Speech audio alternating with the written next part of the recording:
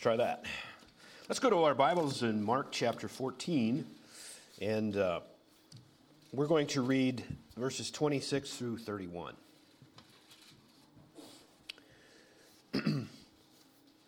Last week we looked at what we know as the Lord's Supper. It's interesting, today we'll celebrate communion as well, and we spent last week talking about which literally would have been the last Passover. Jesus consummated what had taken 1,500 years of celebration, of God literally delivering the Israelites from the hands of the Egyptians. That last plague, those 10 plagues, the last one, was the death of the firstborn. And the Passover was initiated. It was originated right there. And literally in the last week of Jesus' life, which we've been studying, and on that night, that Thursday night, he was just hours away from being betrayed, which we haven't come to that portion of it. We're getting close. But literally within 24 hours, he would be hanging on a cross, becoming, literally, as 1 Corinthians chapter 5, verse 7 says, he is our Passover. He is our Passover. It was the consummation of Passover and the beginning, if you will, of the celebration of the communion, the sense of we are in him, the new covenant, his flesh, his blood, everything that he gave to us so that we could be with him. And now they're walking to Gethsemane. Mark chapter 14, verse 26 through 31. When they had sung a hymn, they went out into the Mount of Olives. And Jesus saith unto them, all you shall be offended because of me this night. For it is written, I will smite the shepherd, and the sheep shall be scattered. But after that I am risen, I will go before you into Galilee. But Peter said unto him, although all shall be offended, yet will not I. And Jesus saith unto him, verily I say unto thee, that this day, even in this night, before the cock crow twice, thou shalt deny me thrice. And he spake the more vehemently, if I should die with thee, I will not deny thee in any wise. Likewise also, said they all.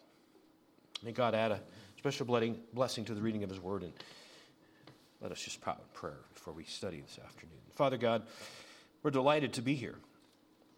We're so thankful for the word of God. The more we study, the more we find. The nuggets of truth will never end. Your word will never end, even though heaven and earth will pass away, as Jesus, in his own words, spoke to the disciples that. Father, we would ask that your word would come alive through the teaching exclusively of the power of the Holy Spirit. We're here not only to learn, but to become relationally closer to you. Father, we want to know more about you. We want to see you for who you are. Thank you for Jesus Christ, his life, his walk, his death, his burial, his resurrection.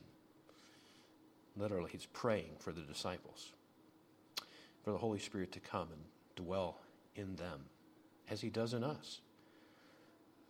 Father, we have so much to be thankful for. Now take us where you want us. Allow us to see you so clearly. Clarify your word through the power of the Spirit. In Christ's name we pray. Amen. Well, it's been quite a journey. Jesus has been walking on the earth for about 33 years. And I may not get this exactly right, but the principle is what's behind it. If you're going to take Jesus from day one to the last week of his life, it takes up about 4 or 5 chapters out of 89 chapters in the 4 Gospels.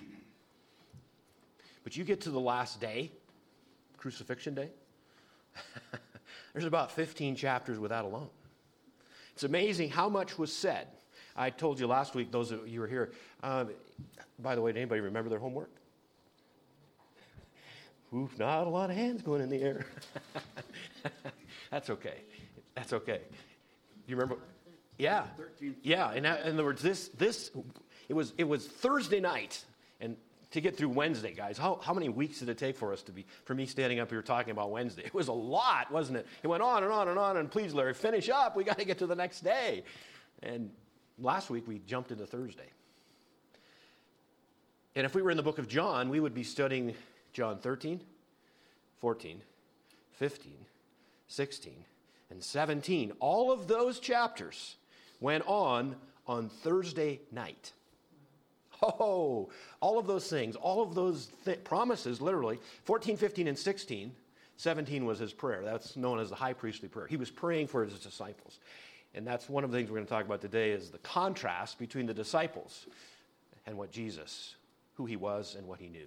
But thinking of that, as he prayed for them, there's a lot of things he promised on Thursday night. He promised peace, joy, contentment, comfort, the coming of the Holy Spirit. Think of that one. That really started to take root in John chapter 16, verse 7. Literally, the Holy Spirit, the Comforter, will come, and he will be not only with you. That was a concept in the Old Testament, that the Holy Spirit was with the people of Israel. But literally, in fact, that verse is it's resounding. Let's see if I can find it. It's in John, and John, take me just a second. John chapter 14 and verse 17. Let's read that. Chapter 14, verse 17. Even the Spirit of truth, whom the world cannot receive, because it seeth him not, neither knoweth him, but you know him, for he dwelleth with you, and watch, and shall be in you. Whoa! Amazing. And by the way, that was a new concept, because in the Old Testament it was hit or miss. Saul, which I can't imagine how he would have died in misery, quite honestly. He knew what it was for the Holy Spirit to be on him. And then the Holy Spirit left him. Oh my goodness, right? It would be similar somewhat to Adam and Eve, having sinned, had walked with God the day before in the afternoon, just like they'd done for their entire being. And sin entered. And the first thing that happened was what? Fear. I was afraid as God was approaching Adam. Where are you? We're on our daily walk, Adam. Where are you at? As if God didn't know. He asked questions for us, not for him. I was afraid. I was naked. Oh, did you eat of the tree? Well, she, which was blaming ultimately God, because God gave Adam Eve to fulfill, to make complete mankind. That fear is still with us. In fact, this passage that we've just read out of Mark, it's coming. Jesus knew about it, his foreknowledge. And the disciples, of course, they knew nothing. Their ignorance was just, it was bold. It was so outgoing. Jesus called everything that was happening before it happened. Think of that for a moment. Those of you in your lives that have lived a number of years, everything's different for all of us, but literally, what if you had all of the things that would be diagnosed under trouble, and you knew about all of those before any of them happened? How would you do? It would be overwhelming, wouldn't it? It's a blessing not knowing. Now, at the same time, we can know what's at the end because God revealed it. We will be with him one day. Those of you that have trusted Christ as Savior. We have two disciples that literally they lived, walked, talked together for 3 years. One was Judas Iscariot, and one was Peter. I was looking with interest in John chapter 1, because I was curious how, and we're going to be looking at Luke too, the parallel passages. We've been doing that. Even we've been using Mark as our landing spot. Mark is our foundation in the sense of this is where we go, this is what we read. But then we're jumping off into corollary. The parallel passages giving us a little more insight, shall we say. And Jesus called, and in fact, let's go to the Luke passage now. There's a couple of things I'd like to point out just initially. Now, you notice the reading we had in the walk to Gethsemane, that was after they had the Lord's Supper. He's talking about the fact that they're all going to be offended. They're all going to be literally, the word is trapped. It'll be more than they can handle. But in Luke, take a look at this now. Luke chapter 22, and I think, just trying to think how I should do this. I don't know why, but verse 23, let's start there because this really engages all of the things that the disciples were wrapped up in and the fact amongst themselves, who's the greatest? Verse 23, Luke chapter 22. Let's start there. And they begin to inquire among themselves. This is Luke 22, 23. Which of them that it should do this thing? And there was, what was the thing? What was the thing? What thing? The betrayal. Now, I want to focus on just unfolding this for a moment. They were so filled with self-doubt, the disciples, that literally Jesus said now, and in his foreknowledge, he knew that one of those 12 that were gathered in this upper room in the quietness of that evening as they're partaking of a Passover meal, he says, one of you will betray me. They are actually asking themselves, is it I? Could it be me? I don't know. Who is it? They weren't sure. They did not know who that person was, even themselves. Now, the one that we knew it was, that Jesus knew it was so coy, wasn't it?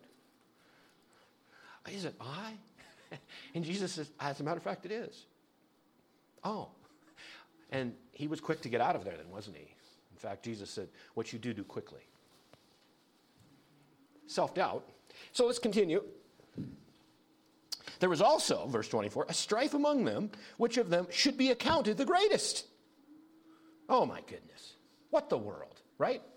But they thought the kingdom was coming now, and they certainly saw themselves as being at a level of high prominence. He said in them, verse 25, the kings of the Gentiles exercise lordship over them. They that exercise authority unto them are called benefactors. You shall not be so, but he that is greatest among you, let him be as the younger. He that is chief as he that doth serve. For whether is greater, he that sitteth at meat or he that serveth. Is not he that sitteth at meat? But I am among you as he that serveth. You are they which have continued with me in my temptations, and I appoint unto you a kingdom as my Father hath appointed unto me, that you may eat and drink at my table in my kingdom, and sit on thrones judging the 12 tribes of Israel. And the Lord said, now watch this, Simon, Simon, behold, Satan hath desired to have you, that he may sift you as wheat. Now that word you is plural. He's not just speaking about Peter here. Peter, yes, he's addressing him because Peter would be known as the leader, the spokesman of the group of the 11 that are remaining. He is that guy, isn't he? In fact, if you go to Acts chapter 2 through probably chapter 11 or 12, Peter is the outspoken preacher. He's the one that literally speaks for the disciples. Reading that again, Simon. Why does he call him Simon and doesn't call him Peter? Because remember back in Matthew chapter 16, he said, Simon Peter, and he talked about, who do you say that I am? And he responded perfectly, thou art the Christ, the Son of the living God, which is, I think Jesus would have almost applauded. That's the right answer. And he said, Simon Peter, upon this rock, the fact that I am who I say I am, this foundation, you will be a leader. You will be part of this group in declaring and describing all that Jesus is to the uttermost parts of the world. When he says, Simon, Simon, it's like in the near future, within hours, you will revert back to just who you were before I called you. You're going to go back to your old ways. You're going to forget who I am. You're going to desert me. You're going to deny me. Simon, Simon. As you go back to John chapter 1, I just write it down in your notes. As Jesus was baptized by John the Baptist, there was 2 of John Baptist's disciples that actually, after John said, that is the Lamb of God. That right there, who's pointing at Jesus, is the Lamb of God. And 2 of those disciples followed, 2 of John the Baptist's disciples followed. You know what? Let's just read it. I just want to go there. How was that? John chapter 1. Now remember, we're not done in Luke, okay? So we've got to go back to Luke before we can go back to Mark. So let's go to John. Are you following with me yet? John chapter 1. Let's just go there for the moment. John chapter 1 and verse 35. Again, the next day after John stood, and 2 of his disciples, and looking upon Jesus as he walked, he saith, behold, the Lamb of God. And the 2 disciples heard him speak, and they followed Jesus.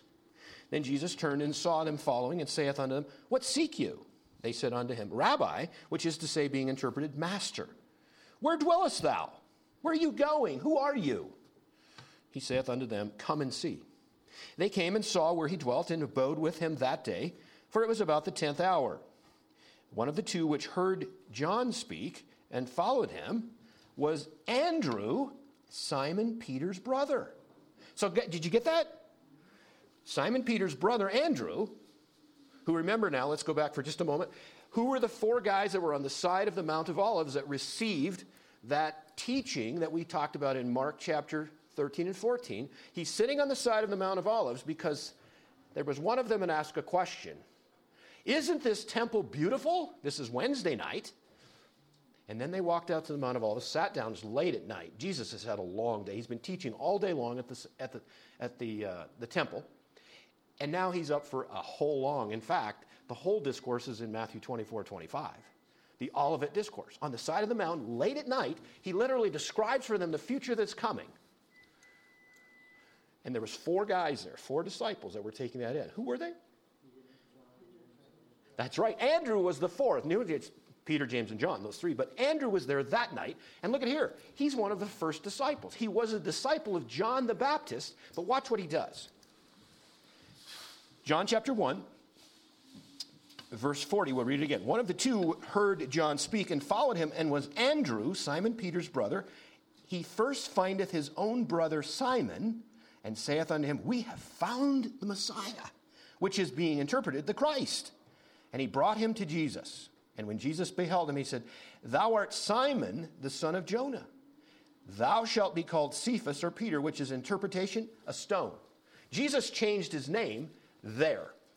But he doesn't use that name because in the next few hours, Peter will describe, now we're back again, looking forward to the time of the Lord's Supper. They're walking out to the Garden of Gethsemane.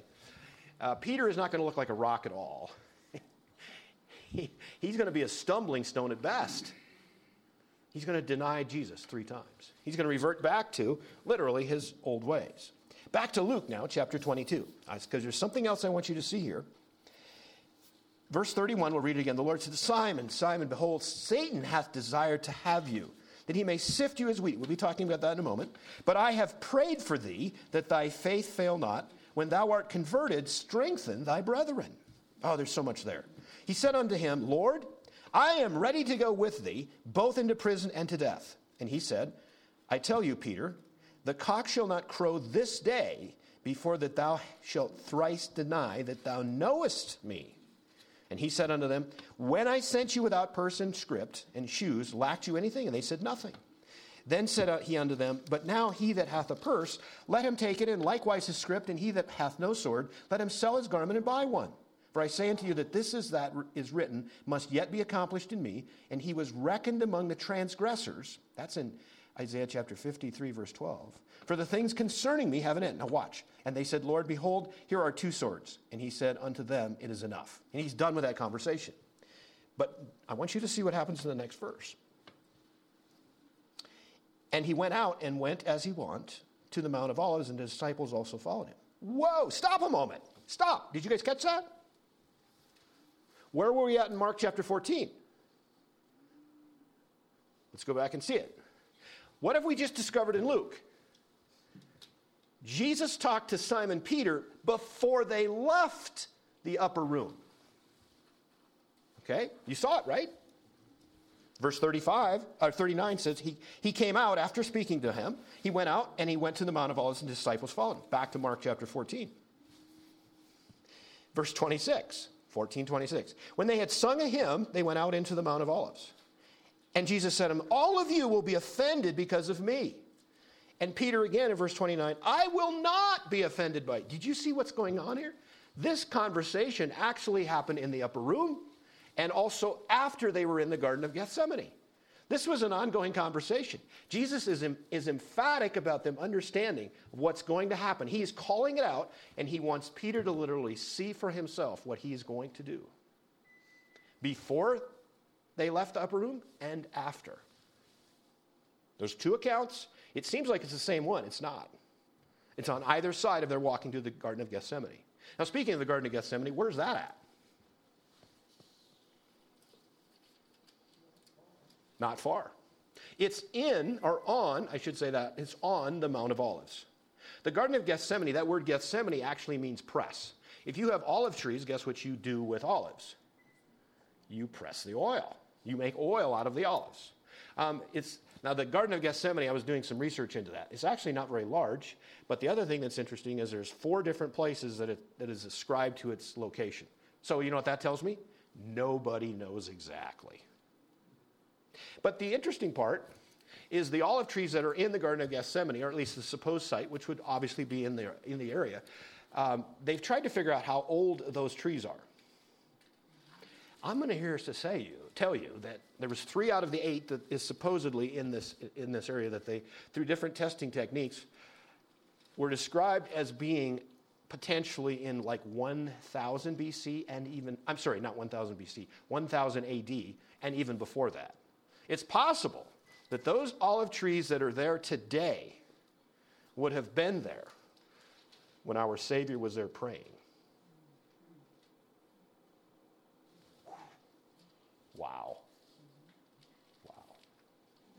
And the really cool part is, whether the trees are or aren't, that Savior is our Savior today, just as he was for those disciples. Just as Jesus laid out for those disciples in that, you know what? Satan wants you badly. Now, we do know there's a couple of motives. Maybe it was, I would like to, maybe I'll get ready to write something down. How about that? If you think about it, you remember what in Matthew chapter 16 is Peter had the right answer to a question. Who do you say that I am? Thou art the Christ, the Son of the living God. Whew, good job, Peter. And then he went on to describe, Jesus did, I'm going to be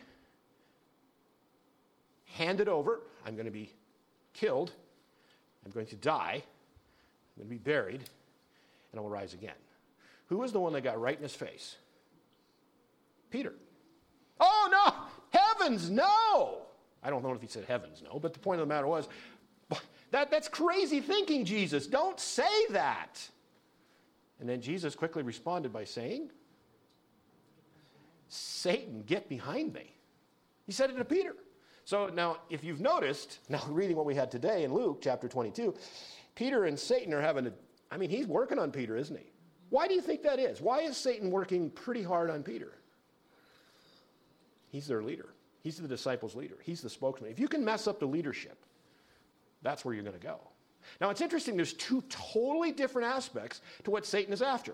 Number one, which we've talked about in the last couple of weeks, in chapter 16 of Matthew, it appears very clearly that Satan is very versed in the Old Testament scriptures. Because it was described in the Old Testament, and obviously the New Testament is fulfillment of that, is that Jesus Christ was going to die. It was affirmed, it was confirmed, it was absolutely a foundational truth that before there was anything or anyone on this planet, or before there was even time, that God had appointed for Jesus Christ, the Son of God, to literally be the Redeemer, the one that would die for the sins of mankind to even come. They hadn't even been here yet. That was determined. But he would have to die on a cross. It's described all through Isaiah. You know what Satan wants after reading that? He does not want Jesus to be on a cross. He does not want him to die. That would be the last thing that Satan would want, because then we would have the power over death and sin, which is the whole point. That's the whole thing, is the fact that that's why Jesus came. He didn't want to just walk and talk amongst man and make it simple. By the way, did you notice on the night before Jesus Christ, the last 24 hours, here is Jesus Christ, the Son of God, the Son of Man. He's lived a perfect life. He has not sinned. He's not done anything wrong. Not once, not even a thought. Are you ready? Did you get there? No, you can't get there because we can't get there. Now, according to a lot of people that what I would call the name it and claim it group, those that have all of the promise, you need to be happy, you need to be wealthy, if you're in Christ, he wants you happy all the time. I'm going to tell you, if you want to talk about a night of trouble, Jesus Christ, the perfect, only Son of God, had more trouble than I can describe for you the night before he gave his life willingly. He had trouble with Judas, right? He had trouble with the disciples. I mean, I have to think that he had to roll his eyes sometime in the night saying, would you guys knock it off already? Enough of the pride, enough of the arrogance, enough of the who's the greatest. Stop, right? He had trouble with Satan again, right? Because Satan not only doesn't want him to have a cross, but let's think about it. See, Satan is so clever, he's so smart, and God still uses him just the way he wants to use him. That's what I love about God. It's so fantastic. God is so majestic, so awesome, so sovereign. Satan has all of his tricks and all of his ploys and all of his plans, and guess what? God uses all of those to literally get his foundational sovereignty rules right to happen down the trail. Was Jesus on the cross? Yes, he was on the cross, 3 o'clock, Friday afternoon, just as the scripture said. He became the Passover for mankind. But Satan's working on a different angle. He's working on Peter now. He says he wants to sift him. And you is not just Peter, it's the whole disciples. Because one thing that Satan would know clearly is that Jesus has selected these 12, knowing one would be a betrayer. He served a purpose, the son of perdition. Wasted his entire life. That's what perdition means. Those 11, though, the task which would be laid out for us in Acts chapter 1, that those 11 are really the group that all of the things that Jesus was, that is the Redeemer, that he is the God, that Jesus is the good news, the gospel for mankind, according to the scriptures. If Satan could thwart those 11 from proclaiming that message, then he still wins, right? Even if Christ dies on the cross. Let's go to the second step. I'm going to make sure that I get to Peter first, because if Peter loses focus, if Peter defects and they all spread out, just now the scripture says that, Zechariah chapter 13, verse 7. That's what Jesus quoted there. When the shepherd is stricken, the sheep will scatter. Is that not true? If you are not familiar with sheep, that's how it works. No leader, gone, right? To the wind. But if he could keep them from coming back together, who would be the first and foremost person to work on exclusively? Peter. He's the spokesman. He's the mouthpiece. He's the one, and by the way, perfect one to pick on. Why? Because probably within Peter, he had the most pride of any one of the disciples. And the Bible has a lot to say about pride. You want to talk about being vulnerable? Just go at it from a prideful position. Show me someone that says that they can't fail. That person is not far from failing. That's one I'd use for an example, because he is, oh no, I will go to the death for you. I can hear him. How am I doing? He would be like bold and loud, and right? Just, And Jesus says, literally, now he says before the cock crows. Now let's talk about that for a second. So in the night watches, night would be from 6 p.m. till 6 a.m., okay? The dark side of the day, so to speak, okay? From 6 to 9 would be evening. From 9 to 12 would be called midnight. From midnight to 3 would be called the cock crowing. From 3 to 6 would be early morning. That's how they divided them up. So Jesus is saying, before 3 a.m. tonight, before the cock crows, before the rooster crows, one more time, you, Peter, will deny me 3 times. Oh, for what the world? What do you mean? How could that possibly be? I've been with you for 33 years. Well, no, that's not true. I've been with you for 3 years. How's that? Let's go with that. But if you were up to Peter, he'd been there forever, right? And Jesus has just outlined something that is amazing. Have you noticed how ignorant the disciples are in what they're arguing about, what they're talking about, what they think is really important? And Jesus and his knowledge, it's just such a contrast. In fact, I think we'll do that. Well, let's just write down some contrasts, because it gives us a really strong picture of this evening. Let's just go. How is ignorance spelled? Let's go with that, huh? Ignorance. A-N-C-E? Okay. Versus knowledge, true knowledge.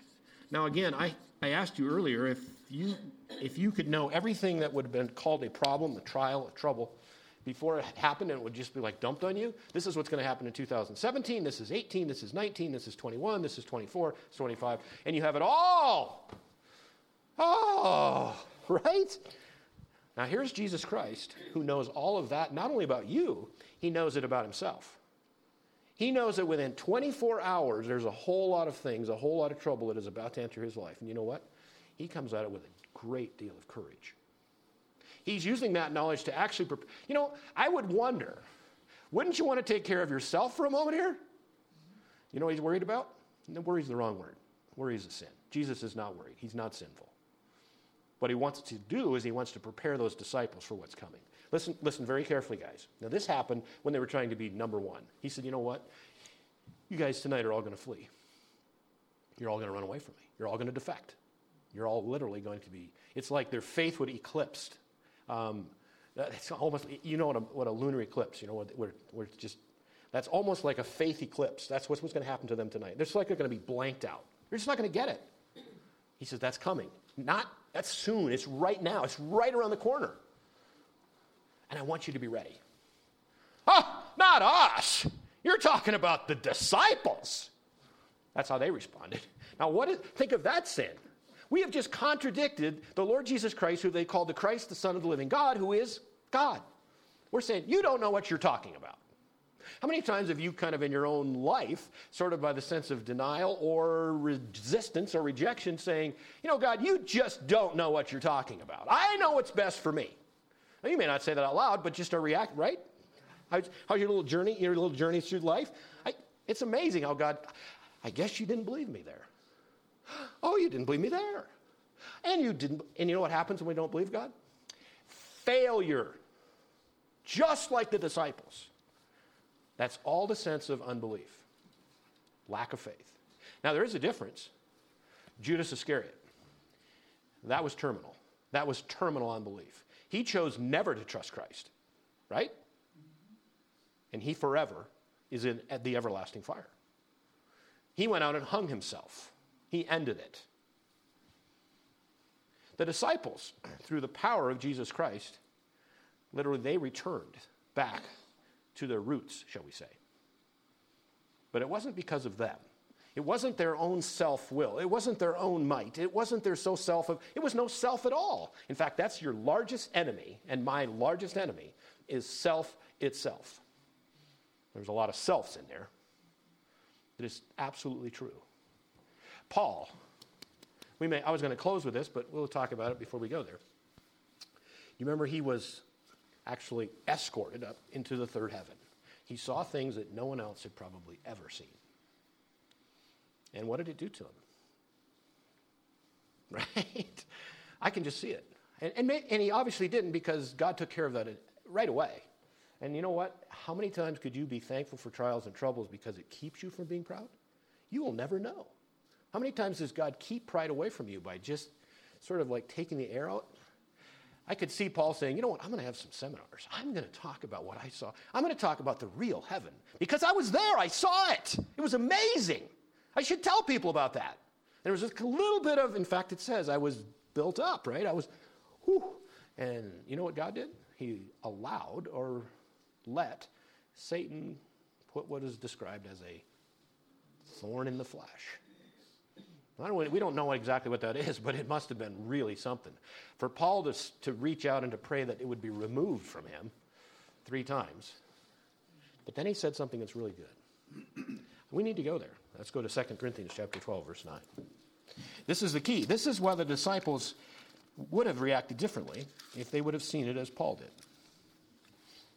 In fact, we'll start in verse 7. 2 Corinthians chapter 12, verse 7.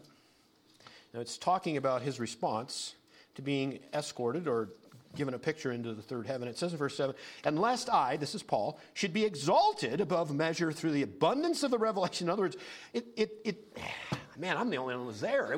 How cool is that?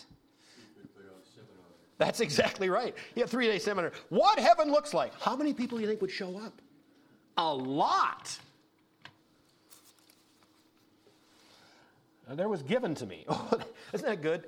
A trial was given to me. Have you had trials given to you? It's a gift that keeps on giving. There was given to me a thorn in the flesh, the messenger of Satan to buffet me, lest I should be exalted above measure. It was actually for my good. For this thing I besought the Lord thrice, that it might depart from me. Look at verse 9. This verse you need to have in your memory. He said unto me, my grace is sufficient for thee, for my strength is made perfect in weakness. If those disciples would have said, when Jesus said, you know what, tonight, this very night. Now, by the way, it couldn't have been any different because that's described also in Scripture. And it's amazing how Jesus knew what scriptures need to be fulfilled. Zechariah chapter 13, verse 7 says that, literally, the shepherd will be smitten, the sheep will scatter. That's going to happen. And their attitude, the thing of which they were responsible for, allowed that circumstance to happen. But what if they would have come about it like this, when Jesus said, tonight, you guys are all going to be offended by me. You're all going to defect. You're going to deny me. Peter particularly. Peter, I'm telling you, 3 times. 3 times. Not 1, not 2, 3 times. What if they would have said, oh, may it never be. Oh, stop us. Help us. When you approach life's problems that way, it has a total different outcome. If your self rises up, I'll take care of that. Welcome to a disaster. And it's usually a couple of them, because one disaster leads to another disaster, which leads to another disaster, which leads to another one, because usually if self is at the beginning, it keeps going for a while. But when you've come to Christ, it's usually because of a disaster. There's good in that. And amazingly, because of what transpired, particularly in Peter's life, it never happened again. Their shame of Jesus. Now again, behind shame is fear. They were fearful of losing their life. And honestly, I mean, they weren't even there, were they? They weren't even at the crucifixion. They were gone. But they took Jesus. They arrested him. He was betrayed by one of them. Now they knew who Judas' real heart was. The truth always gets out, by the way. The truth always gets out. But to see their Savior, their Jesus, their Christ, the Son of the living God, in captivity, what do you think they're going to do? Run like a sheep. They're gone. Fear takes over. Some have given some credit to him following from a distance. If you study his 3 denials, we don't have time to do it today, it's less than good. He's actually cursing and swearing. I've never known this guy. What are you telling me? What are you accusing me of? You think I know Jesus? I don't know who that clown is. It's literally just like that. But he would have used very, shall we say, vulgar terms. They want nothing to do with him. But this is the difference between a faith that saved Peter and Judas's. Judas was met with remorse after he took his 30 pieces of silver and he realized what he had just done. He had sold out for the price of a slave, the Savior of mankind. He took those 30 pieces of silver, and this was a man that loved money. He coveted money and wealth, Judas Iscariot. He took those 30 pieces of silver and threw them at those that had given to him. And he went out and hanged himself. That man died unforgiven. Peter, on the other hand, I tell you what, now what those eyes of Jesus must have felt like. Because it tells us in one of the scripture passages that after he denied him the 3rd time, and each time it got worse. Have you noticed that? When you're on a denial path, on your defection list, it just gets easier to deny and to defect. It does. It's the way it is, right? The 3rd time, it says that Jesus turned and looked at Peter as the rooster is crowing. Now that, my friends, is the opposite of pride. You have just got whooped badly, which honestly is perfect. The less self there is left, the better it is for you and for those around you. Let's go back. I don't even know where I left you, but let's go to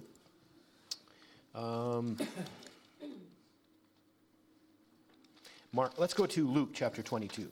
Let's go back to Luke for a moment. Verses 31, 32. Simon, Simon, behold, this is like, listen up. Satan hath desired to have you. And again, that word is plural. It's not just you, but he wants all of you, that he may sift you as wheat. Let's stop there for just a second. What does that mean? Sift you as wheat. Have you ever been sifted? And you're all scared to say. Well, in that day, they didn't have combines. They have wheat standing, and they've got to somehow get the chaff out of the wheat. There would be several processes to do that. To sift the wheat, it would have been harvested, in other words, to soft the plant, but now you've got to get it further. You've got to get the real stuff out of it, okay? And Satan, this just makes me remind me of Job, right? It's the same kind of an idea. Well, let's go back to the sense of word of sift, is to violently or vehemently shake vigorously and actually throw it in the air so that the wind would blow the chaff away. And it's a repeated process. And it's not like just one time, a shake and then throw in the air. Well, I guess we got that done. That's not how it works, right? In fact, if you even follow the concepts of a combine, there's a whole lot of stuff. You don't want to be inside the combine participating with the wheat that's getting separated from the chaff for various reasons. It's a really wild place to be. That's really what Satan wants to do to Peter and the disciples. He wants to make their life so turbulent, so upheaved, that literally, you know what, we're going to find what's really real. And I'm here to say there isn't anything real in their lives. They just want the goods. In fact, listen to them, because you know what? He's an accuser of you as well. Revelation chapter 12, verse 10 said that he's an accuser. Satan is an accuser of the brethren. He's constantly bringing you up before the Father. And guess who your defense attorney is? I don't know what you know about attorneys. Most of them are, you can fill in the blank. But I'm going to tell you what, you have a defense attorney when you took Jesus Christ as your Savior, as your Lord, as your Redeemer, as your Savior. You know what? You have the Jesus Christ, the Messiah, as your defense attorney. Isn't that fantastic? And by the way, legitimately, Satan will rise up something. Did you see Larry yesterday? That was impressive for a Christian, a follower of Jesus. What are you going to do with him? You going to kick him out? You should. I see. How am I doing? I'm an accusing attorney. I followed him pretty well. Then you know what Jesus said? No, he's mine. I paid for that. It's paid in full. Amen. He's mine forever. He can't get away. And this is so cool. The reason that Peter returned and was restored is because, did you get this? Let's read it. Let's keep going. Let's go back to Luke chapter 22. Satan hath desired to have you, that he may sift you as wheat. We talked about that. But I have prayed for you, that thy faith fail not. Oh, is that not fantastic? Jesus prayed. Now, you know what? We've got a verse that we can cling to. Not only did he pray for Peter, he's actually has your interest, your soul, everything that you are in. Let's go to Hebrews chapter 7. Hebrews chapter 7. Hebrews chapter 7. And let's look at verse 25.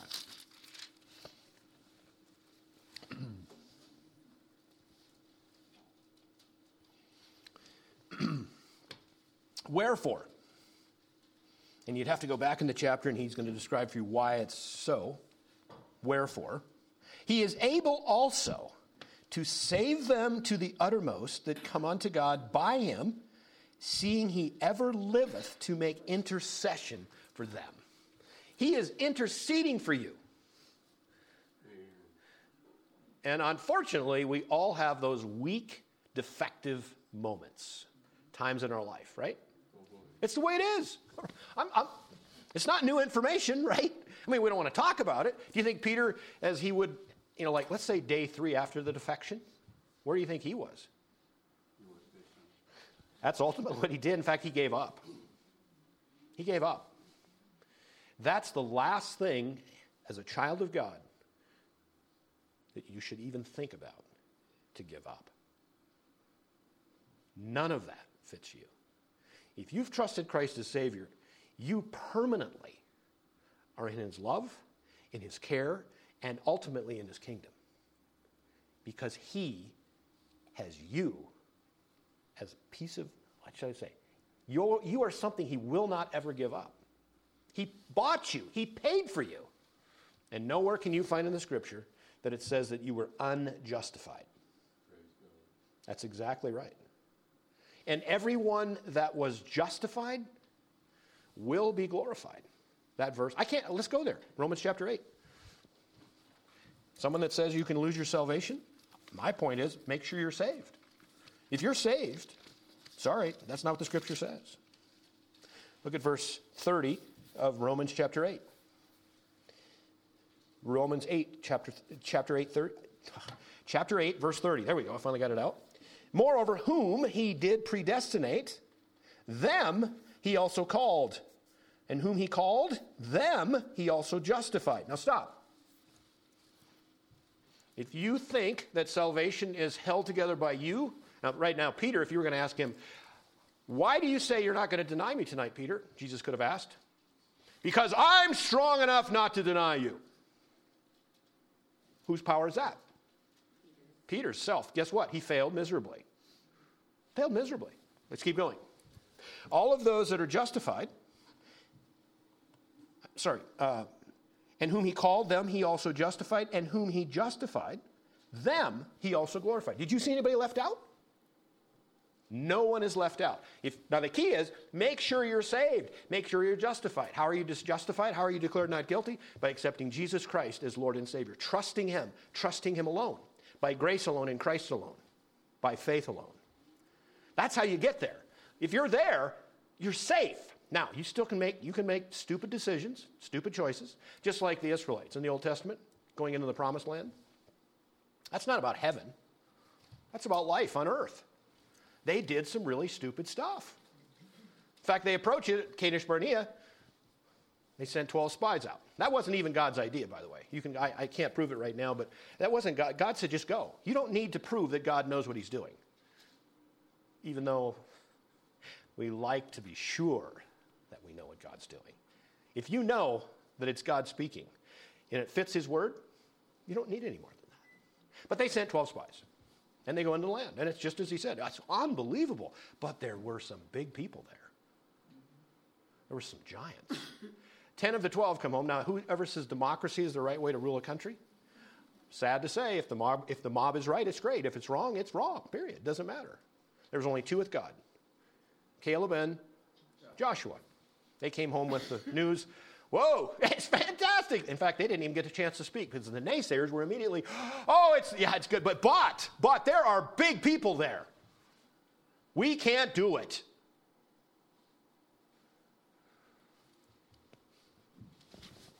Who do you think was swaying them right now? Satan. He was alive and well, wasn't he? What was bothering them? Fear.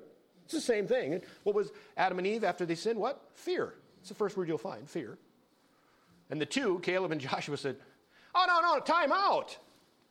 Yeah, they're big, but our God is bigger. He told us that that's ours. It's time for us to go. Let's go. They chose not to. And you know what happened for the next 40 years? That generation all died in the wilderness. They didn't get to receive the blessings of making the right choices that could have been in the land of Canaan. It's the same for us in our life. There are consequences to sinful activities. There are consequences for not being yielded to God's will. But if you've trusted Christ as Savior, your future is guaranteed. You are His. That's great news. It's not because of us. It's because of what Jesus accomplished on that tree, on that Calvary's tree. He didn't save you for a day, a month, a year, until you messed it up. He saved you for eternity. Great stuff. Let's go back to Luke. There's a purpose that Jesus is praying for Peter and the disciples, the rest of them. It's that their faith would fail not. And their faith didn't fail not. Yes, they defected. Yes, they failed. But it says, and when they were converted. Now that word converted is to return. It's not to be saved. They've trusted Christ. Converted is to come back. To come back. Guess what? What would be the best thing that could happen is to strengthen thy brother. I have that underlined in my Bible. That Peter, being the leader, the spokesman of this group, once he returned, once he kind of, shall we say, got his focus off himself and saw really what was all of this was about, that he would strengthen his brethren. You see that in Acts chapters 2 all the way through. The fact of the matter is that he, Peter, was a great encouragement to his fellow disciples. And it's amazing in 1 Peter. You want to read that's something, that's homework for next week. You want to read something of you see trials and tribulations and all of that sort of thing, and Peter is saying, why would we expect any different? That's who our Savior, that's what he had to endure. And you know what? It makes us better. It's like gold or silver being refined in a furnace at a high temperature. Guess who, literally, do you think that Peter was sifted? The disciples were sifted? You better believe it. If you're a Christian, get ready for sifting. Because it makes you better. It makes you to see what really and even in this, if you think about good and evil, if there was no evil, which God allowed, he didn't make it, he didn't promote it, he didn't manufacture it, he didn't do any of that. But if there was no evil, you wouldn't even see how good was. If everything was perfect, guess what? You'd never know how good you have it. Isn't that true? Absolutely true. Evil is the absence of good. How could you even know it was evil if there wasn't good? But the more you study, you can just see in Paul, if that thorn in the flesh hadn't happened, do you think some of those epistles would have got written? He'd have been too impressed with himself. Too many seminars, right? As you led us there. Yeah, I was too busy to write. I was too busy to get with God. I was too busy to pray. I was too busy to, right? Trials and trouble. I just can't say that loud enough that literally you think about it. Jesus Christ, the perfect Son of God, had more trouble in 48 hours than I can describe for you. Subjected to 6 trials, we'll be talking about those. Every single one of them illegal. Betrayed by one of his own disciples. He had 11 disciples, the remainder that are talking about how good they are. And then there's that hostile world out there that on Monday they had said, this is the King of the Jews. By Friday they said, crucify him. Give us Barabbas. What? This is Jesus? This is the Son of God? This is the perfect one? This is the Redeemer, the one of God? Where does this fit? There are moments in your life, there are days in your life you just say, I don't get it. Where is God? I think you would have probably said the same thing if you would have been a follower of Jesus Christ and you would be at the foot of that cross from noon till 3 o'clock on that day that he became the Passover lamb. But you may have not understood all of those scriptural passages. How much of the scripture in the last, let's just say, when you got saved, how much of the Bible did you really know? Not very much. And if you did, praise God that you came back, because literally, if we don't make a decision for Christ, when we see the gospel unfolded, it's harder to come back and get it right. Today is the day of salvation. Don't miss the time of you being convicted of your sin and seeing a Savior. Don't miss that time. You don't know if you'll get another one. Wow. This Jesus. We'd have to put another contrast up here, wouldn't we? The one thing that evening just smacked of, right? I mean, it just smacked of all, those 11 disciples. Judas wasn't there long enough because he was convicted. I'm sure when Jesus said, he says, is it I? Is it I? And Jesus said, it is. He said to John, who said, who is it? It's the one that I dipped the sop into. And they must have watched that and still didn't quite get it. Couldn't be him. He's the treasurer of this thing. In fact, he left, and that's what they thought he was about. He had some stuff, some business that he hadn't done. And then that conversation, the whole night. What would you describe it as from the disciples' point of view? There was pride everywhere, wasn't there? Everywhere. There was so much self. There was so much self. In fact, I think I've got it. I don't know if I'm quite right, but I think it's Mark chapter, is it 9? No, maybe it's 11. There was something, I'm not going to get it now. Nope. Anyway, I have it anywhere in my notes. I don't see it. Point of the matter is just prior to the last week, the disciples felt that the kingdom was right at hand. It was nigh at hand. I can't remember. It's in Mark. They were all about themselves. What would you say that Jesus reflected all of that night, all of his lifetime? Philippians chapter 2 is very clear about it. Humility. Humility. Those were contrasts that were on that night.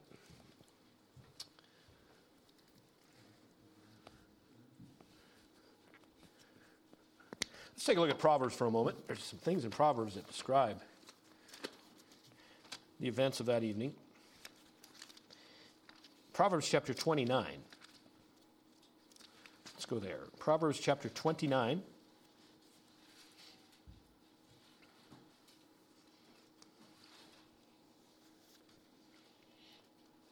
There's two verses. They're close to one another, and they just really describe for us that evening. A man's pride, verse 23, Proverbs 29, 23, a man's pride shall bring him low. Ooh. Isn't that true? Look at verse 25. The fear of man bringeth a snare. That is exactly what Jesus has just said would happen. You will be offended. It will be a snare. It will be a trap to you because of the fact that you're going to be fearful. You will be fearful. Oh, how much Jesus knew. How much he understood, and them not getting it.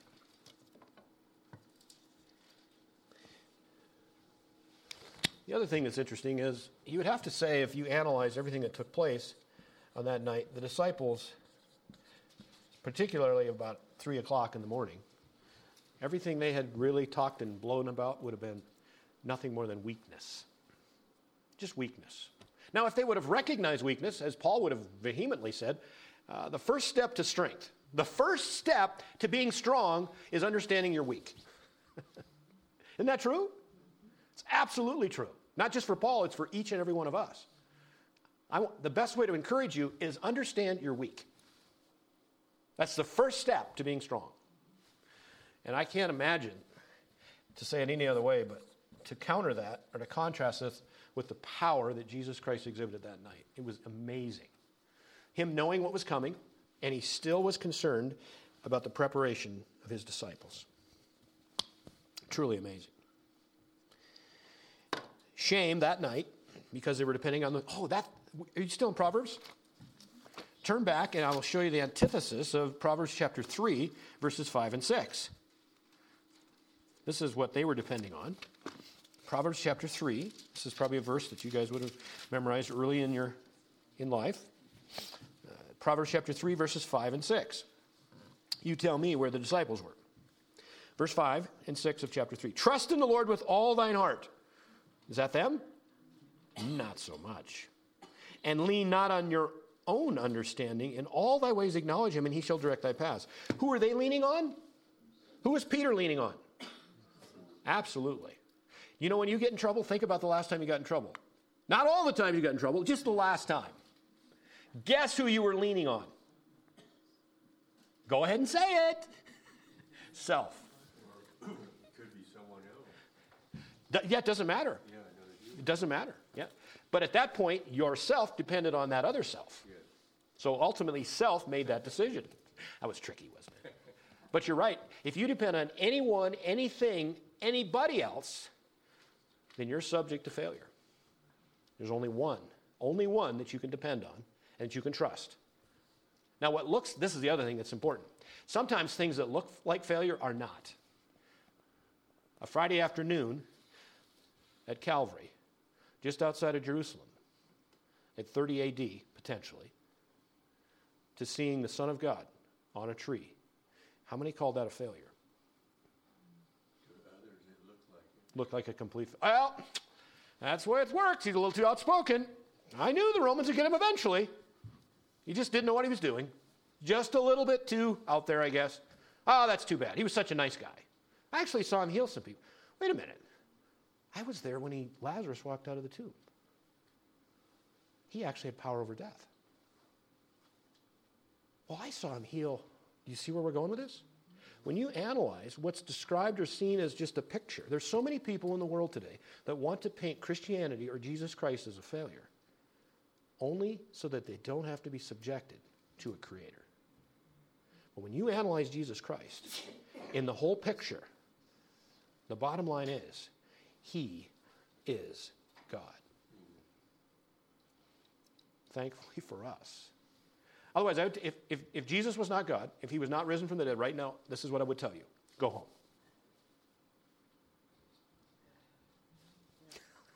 But with a great deal of confidence. No, you guys, why would you say that? Well, I can tell you this. I'm not going to tell you to go home because Jesus Christ is, in fact, the Son of God. He is the Redeemer. He is the Christos. He is the Messiah. He did rise from the dead. He is who he says he is. And we are going home with him someday. We're actually going to come with him back to this earth, and the world will be conquered, and it will be done for, and the kingdom will go from there and ever. And all God's people said, Amen. But there's a lot of things that had to happen. You know what? He had to be born in Bethlehem. Micah chapter 5, verse 2. We could go through Isaiah chapter 50. There's another chapter you need to read this week. It's so amazing. It's so powerful in what God, you know what? God brought his sword. That's in Zechariah chapter 13. It was God's sword that really slayed the shepherd. God's foundational truth that he would save mankind, he literally took action against his son. And then someone says that Jesus doesn't love me? They don't know Jesus. They don't know my Jesus. Only the Bible's Jesus is the one you need to know. That's the one you need to know.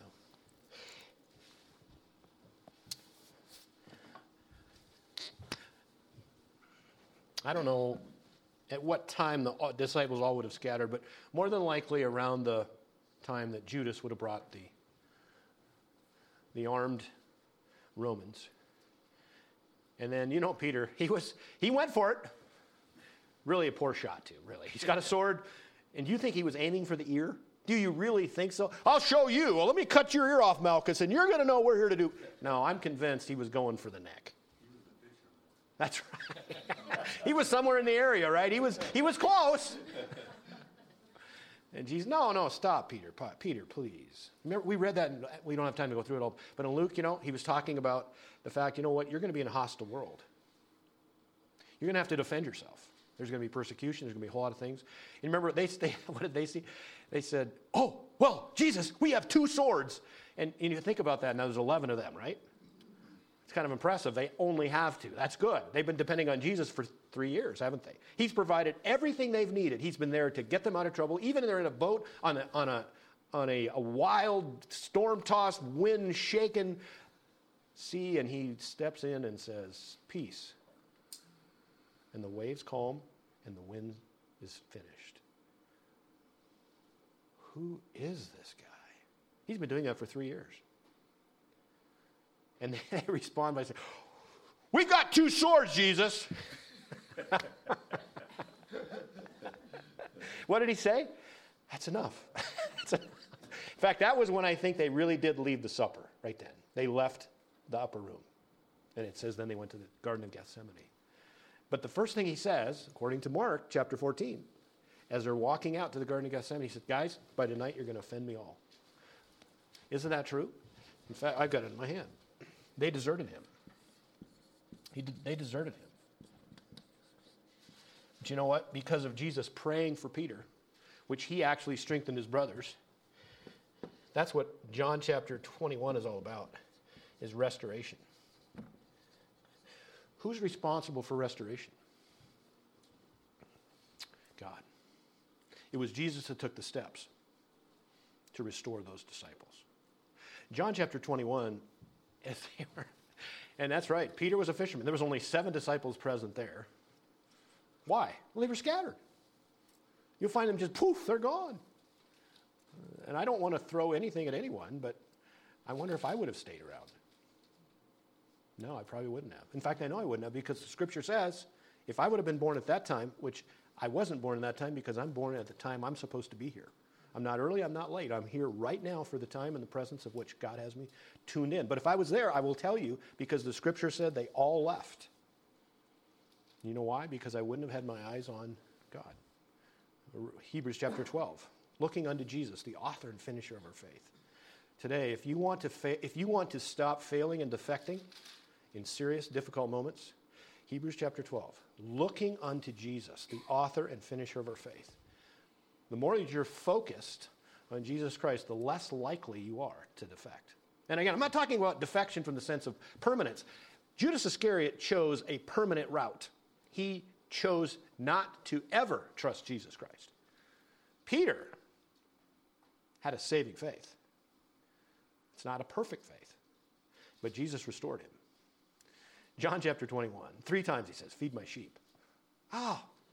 And then did you see the humility in his last time when Jesus, do you love me? You know, and he made an attempt, phileo, right? That was his first. I have brotherly love. No, Peter, do you love me? And the third time when he asked him that, Peter says, you're breaking, you know, Lord, you know my heart better than you know. Now that's a great place to be when we're really laying it all out before God. You know, God, you know my heart better than I do. You know what I need before I need to know it. You know everything about me. Now take me in the manner that I am and allow me to do what you want me to do in the way you want me to do it at this time. That's the correct response. Guess what? Denial and defection will not take place when you have that kind of a humble attitude. There will be no desertion. You don't need to be restored. You're on page. You're on fellowship. See, that's the key for us in 1 John chapter 1, verse 9. If we confess our sins, he is faithful to forgive and really return us back.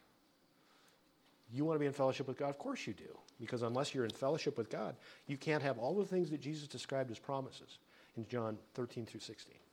What were they again? Love. Love, yes, it surrounds us. The things that literally allow our lives to go by, and that is peace, joy, contentment, and the Holy Spirit. Just think of that. Just think of that. Why did they reject? Why did Peter walk away from Jesus that night? What was it? Could be a lot of things. Obviously, you have to come up with the word fear somewhere, right? Pride. Yep. I probably have to say this, and let's think about ourselves now. If you had an opportunity where you had the opportunity to talk about Jesus to someone, there was an opening, and you didn't do it. And you've done that. I've done that, right? It happens. Those aren't moments you like to talk about, but it happens. There's all kinds of but literally, it would have to be this. You're ashamed. There's shame. Peter was ashamed of Jesus Christ that night. He was. You can come up with no other answer. I never knew him. I don't know anything about him. What does that mean? Does that mean what? What do you mean you don't know me? Well, I'm ashamed. I don't want to right now let people know that I know you. Shame. Let's go to Acts chapter 5, verse 41. Acts 5, verse 41.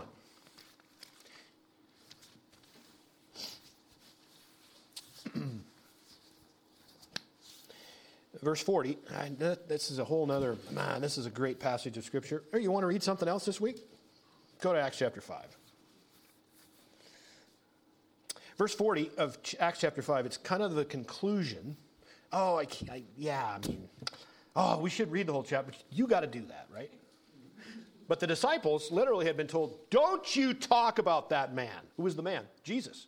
Don't you dare bring him up. Don't talk about him. Don't do anything, right? Verse 40. And to him they agreed, and when they had called the apostles and beaten them, they commanded that they should not speak in the name of Jesus and let them go. Watch verse 41. And they, the apostles, departed from the presence of the council. Which council? The same one that literally had what shall we say, convicted or condemned Jesus. That same company.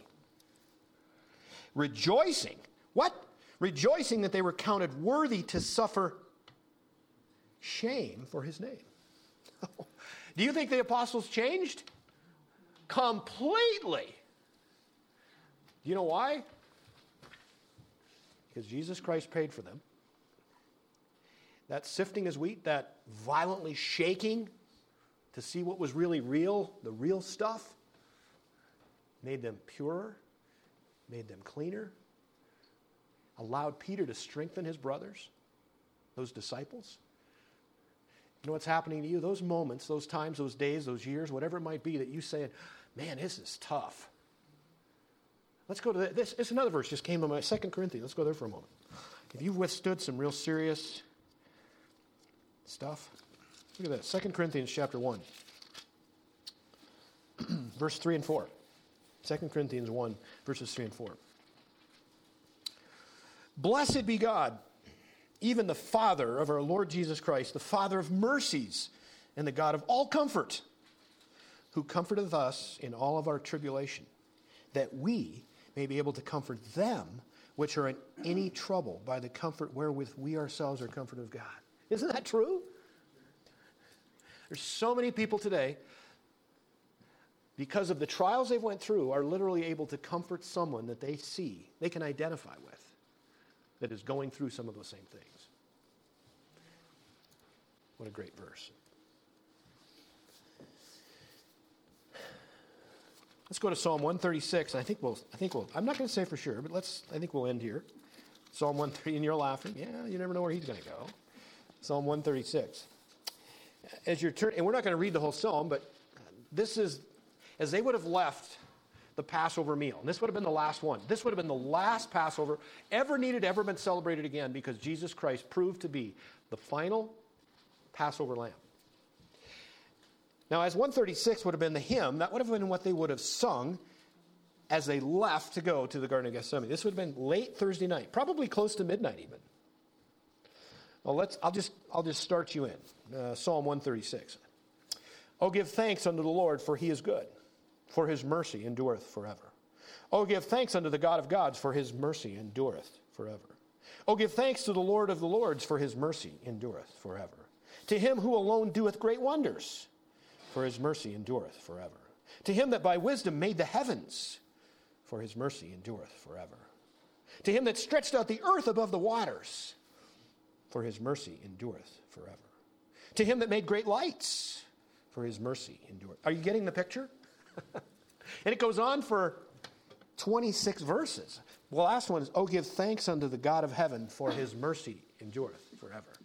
That, my friends, would really describe everything that Jesus Christ did that very night. In his mercy, in him reaching out to those his disciples. He himself would be hanging on a cross. In 24 hours, he would be dead. He would have declared the last 3 words on this earth that's ever been uttered by that Savior. It is finished. At 3 o'clock that afternoon, everything was taken care of. Every part of God's plan to redeem mankind had been fulfilled in the payment. There was one part left that's instrumental. Because if Jesus would not have risen from the dead, then I couldn't be convinced that the payment was satisfactory. The second, because that would have been one other thing now I will say this. You've heard songs about Satan trying to keep Jesus in the grave. If there was anything he would have possibly done for Jesus never to rise again, he would have done it. Because that's where the victory was literally at. That's what 1 Corinthians chapter 15 talks about. The victory we have in Jesus Christ. He's risen from the dead. That's our hope. Ultimately, that is our hope. It's great news for us today. This last week, you can go back, and there's probably moments, there was, hopefully not, but probably, there was something, oh, I shouldn't have said that. Oh, I should have said that, right? There's so much even in those two things, right? Or, I wish I hadn't done that. I wish I had done that. All of those moments of, what I'm going to say, just fleeting defection. Know for a fact that Jesus Christ is interceding for you. It's if you've trusted Christ as Savior. If you've not trusted Christ as Savior, this very day, this second, right now, please yield yourself to the Lord Jesus Christ, the one and only Savior of this world, the only one that can save you. Get on your knees in your heart and humbly bow, saying, Lord Jesus, I'm a sinner. I cannot come to you any other way except through Jesus Christ. But when you accept Christ as Savior, that opens a brand new forever. Your eternity is fixed once and for all. He is praying for you, is interceding for you. He is there to make sure that you are accomplishing everything he wants you to do. Isn't that fantastic? And he did it on the very night that he would be betrayed. That even makes it louder and bigger for me. We are probably at midnight going into Friday. That's where we're at in the last days of Jesus' week. his Passion Week. Next week, we're going to look at his actual literal betrayal, the time when he gives it all.